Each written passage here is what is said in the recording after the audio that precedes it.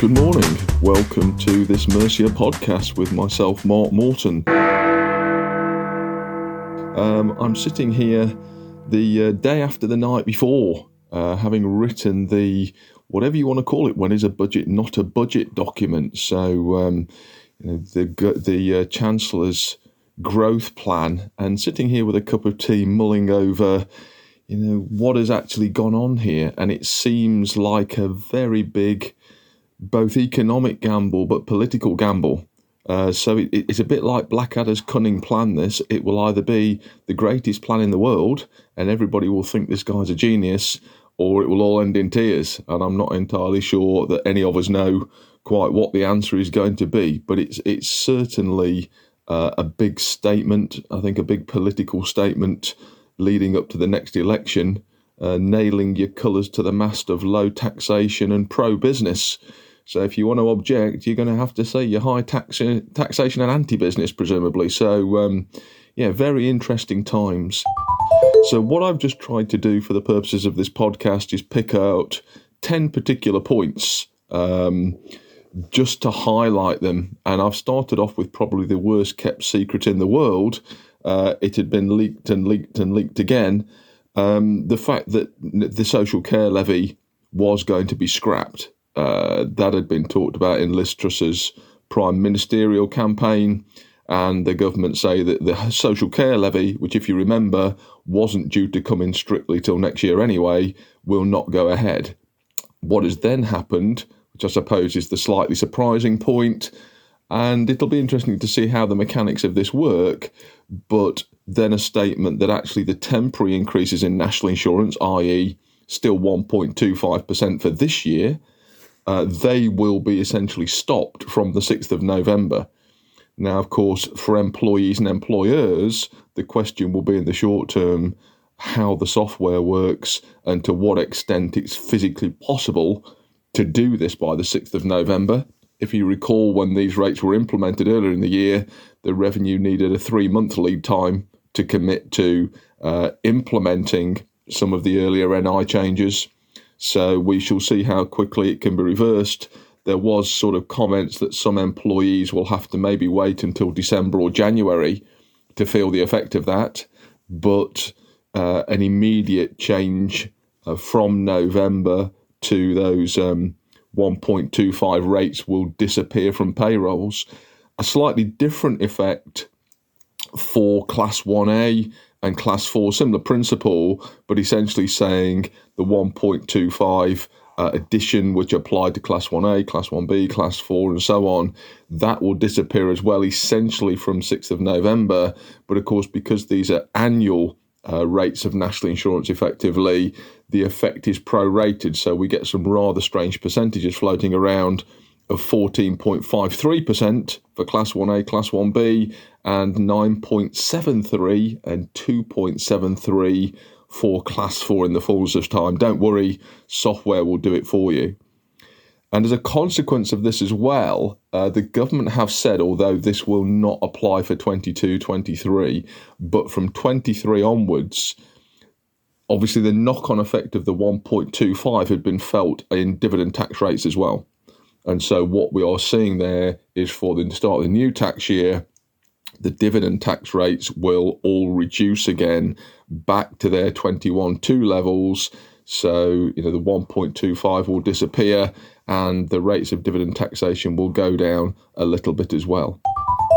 A number of changes, obviously. A lot of tinkering about with national insurance. I suppose there's a number of questions that come from that. How many lay people would understand really anything I've just explained? National insurance is quite a difficult sell to the general public, I think, because, well, a lot of people don't really understand what NI is for, how much they pay.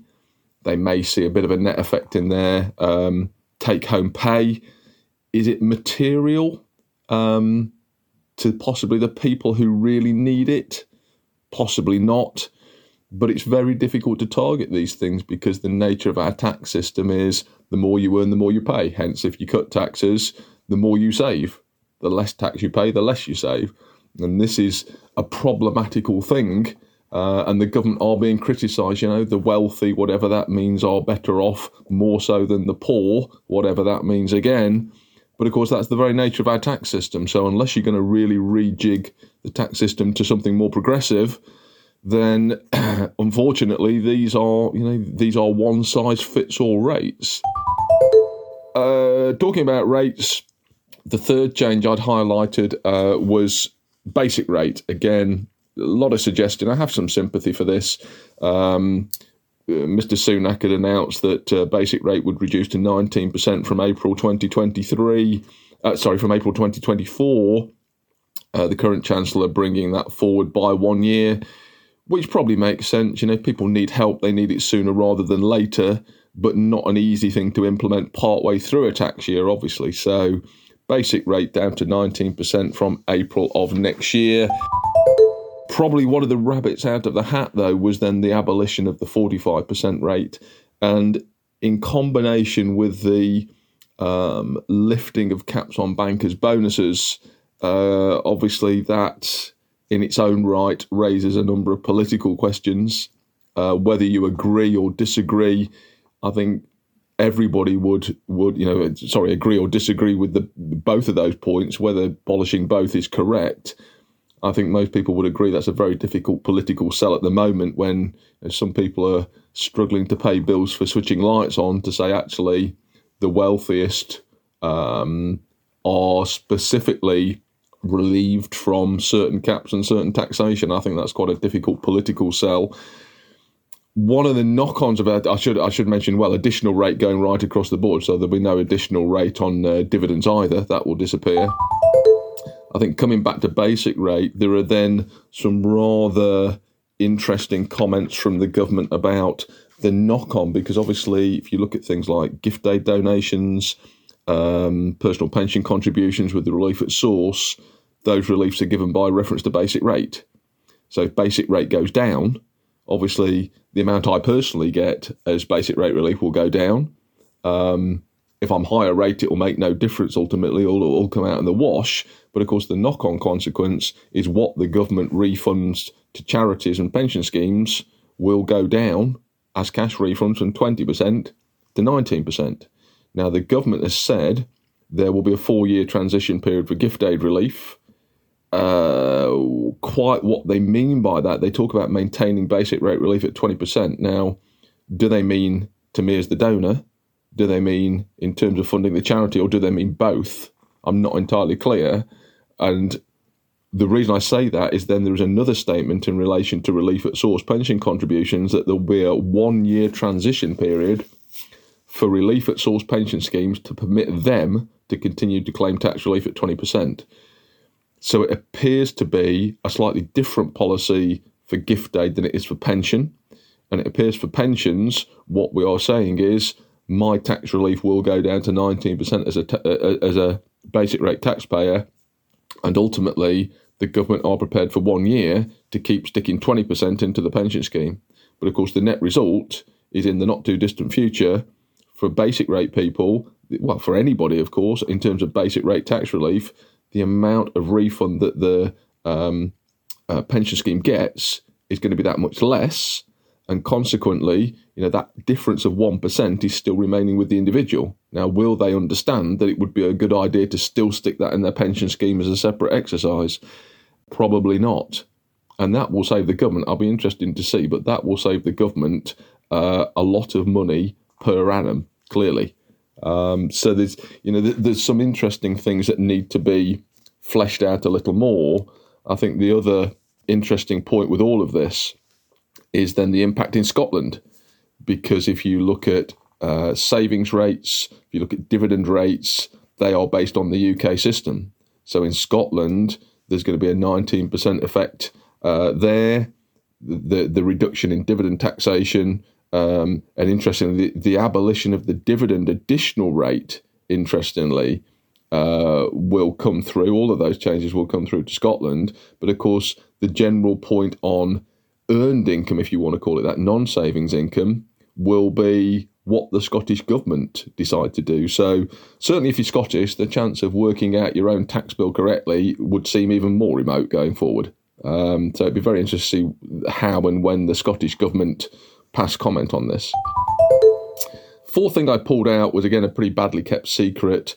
And I have some sympathy for Mr. Sunak here. You know, when he announced the increase in corporation tax rates, he was seeking to pay off some of the COVID debt, and the economy coming out of the pandemic looked pretty buoyant. And one of the ways to do that was 25% CT with marginal relief and associated companies and whatever else. The flip side of this is the point of 19%, and actually George Osborne had been very keen on this, was making the UK highly internationally competitive.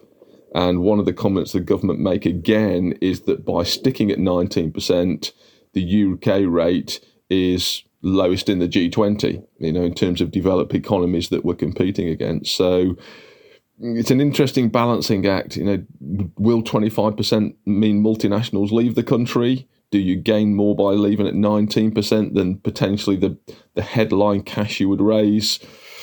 Difficult decisions, but that is the basis of that decision. The fifth point I pulled out was about capital allowances. There'd been some consultation earlier in the year about what, if anything, to do going forward with capital allowances. We have a statement from the government that AIA will remain at 1 million permanently. Unfortunately, in my career, I've heard of other so-called permanent AIA rates. So we'll see how long this permanent rate lasts, but it will not be reduced to 200,000 from next April. I think by implication, though, there was no particular mention of super deduction. So it appears that super deduction will end next April, but the AIA will not diminish, appears to be what's being said. Some other comments, the sixth set of comments was to do with really stimulation of investment in businesses, potentially some changes to seed enterprise investment scheme in terms of how much the companies can raise through that scheme and in terms of how much individual investors can put in. So potentially looking at some changes for April 23, similarly potentially some changes to the company share option plan, and then so-called investment zones, really a sort of similar concept to free ports in the sense that there will be enhanced tax reliefs that apply to these zones. I think the interesting thing is how many the government perceive. It says they're already in discussion with 38 local authorities. And essentially what you'd be saying is reduced business rates for periods of time, no SDLT on commercial property, no NI for new employees for periods of time, and enhanced capital allowances and SBA. So sort of similar concepts over the years to free ports and other sort of schemes. But again, be interesting stimulation and how many of these take off and how quickly they take off. The seventh point I'd highlighted was SDLT changes. I do find this personally quite odd. Successive governments in, sort of financial crash of 2008 throughout the pandemic. Then again, I think one thing that you can keep ticking over in a recession is the housing market. And so governments are quite keen to keep that bit of the economy going. Of course, the problem is what this has led to over that 10, 12 years is successive price rises. So you get this rather strange conundrum where interest rates on mortgages are going up with a view, of course, the whole point is to try and dampen down spending and inflation. And of course, on the other side, the government say, well, we want to stimulate it a bit. So it's quite a strange sort of balancing act throughout all of these statements that have been made by the government. The changes really for stamp duty land tax is an increase in the initial zero sort of nil rate ban for residential property purchases. That goes up to 250, and then some increase in the limits for first time buyers relief, being capped at its maximum of 625,000 quid. Now, it's a long time since I bought my first house, but the idea that the first one would have cost me 625,000 quid, I think, tells you all you need to know about the housing market at the moment. The eighth comment that I pulled out was about off-payrolling. To be quite honest, in my career, the last 20 years has been a complete farce on this point. IR35 came in to make a point, legitimate point, but was never enforced. Over that period, you've then had managed service companies, which purported, although probably didn't get round the IR35 rules. You've then had agency rule changes. You've then had off-payrolling because none of the above worked. And now we've decided to get rid of off-payrolling from next year to leave us back with the IR35 rules that for 20 years never really worked anyway. The really strange thing here, the government have said in the last few weeks they do not intend to simplify or change the way you judge employment or self-employment. And that to me is the root of all evils. If you made the rules easy, had 3 simple tests and said, look, we don't care who a payer is paying. If the underlying worker fails these 3 tests, the sum gets pay as you earned. But of course, the opposite side of that is they would get employment rights. Or B, we don't care who you pay, but you've passed the 3 tests, and hence you're self-employed and don't get employment rights.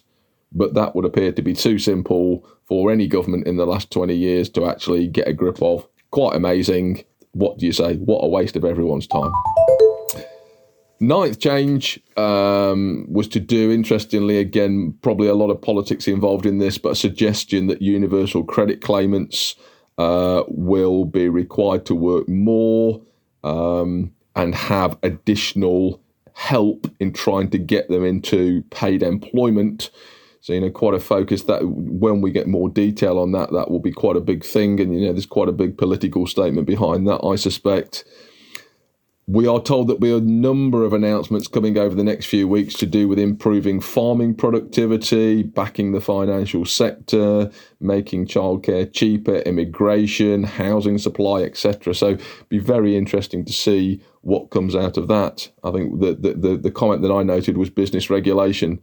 The best thing you could do for business currently is just scrap MTD as a complete waste of everybody's time. We shall see, but I shall be lobbying the Chancellor and Liz Truss. He said, well, I'll send them a rude email, see what happens. But, MTD, just get rid of it. What purpose is it serving? Anyway, the final thing was obviously a number of the announcements that came in the couple of days before the growth plan. We'd had the personal energy support. We've got the business energy support, and you never know, changes to the healthcare system. I may be able to see a doctor within a fortnight, by which time, I've either ended up in hospital or miraculously risen like Lazarus and cured myself anyway. So we shall see what effect some of these things have, but a lot of tax changes. And I think the final thing to end on, no particular comment by the government, but it would appear, I would bet a small amount of money that at some stage in the remainder of this tax year, whether it be November, December, or whether it be the spring, we are going to get a proper budget as well. I think that is pretty clear. We just don't know when. So lots to keep us in a living. Tax is never simple, but let's face it, if it was simple, we'd all be out of a job. So on that happy basis, I hope it's been of interest to you, and I will see you hopefully soon out and about on our wonderful face-to-face courses. Thanks a lot. Bye.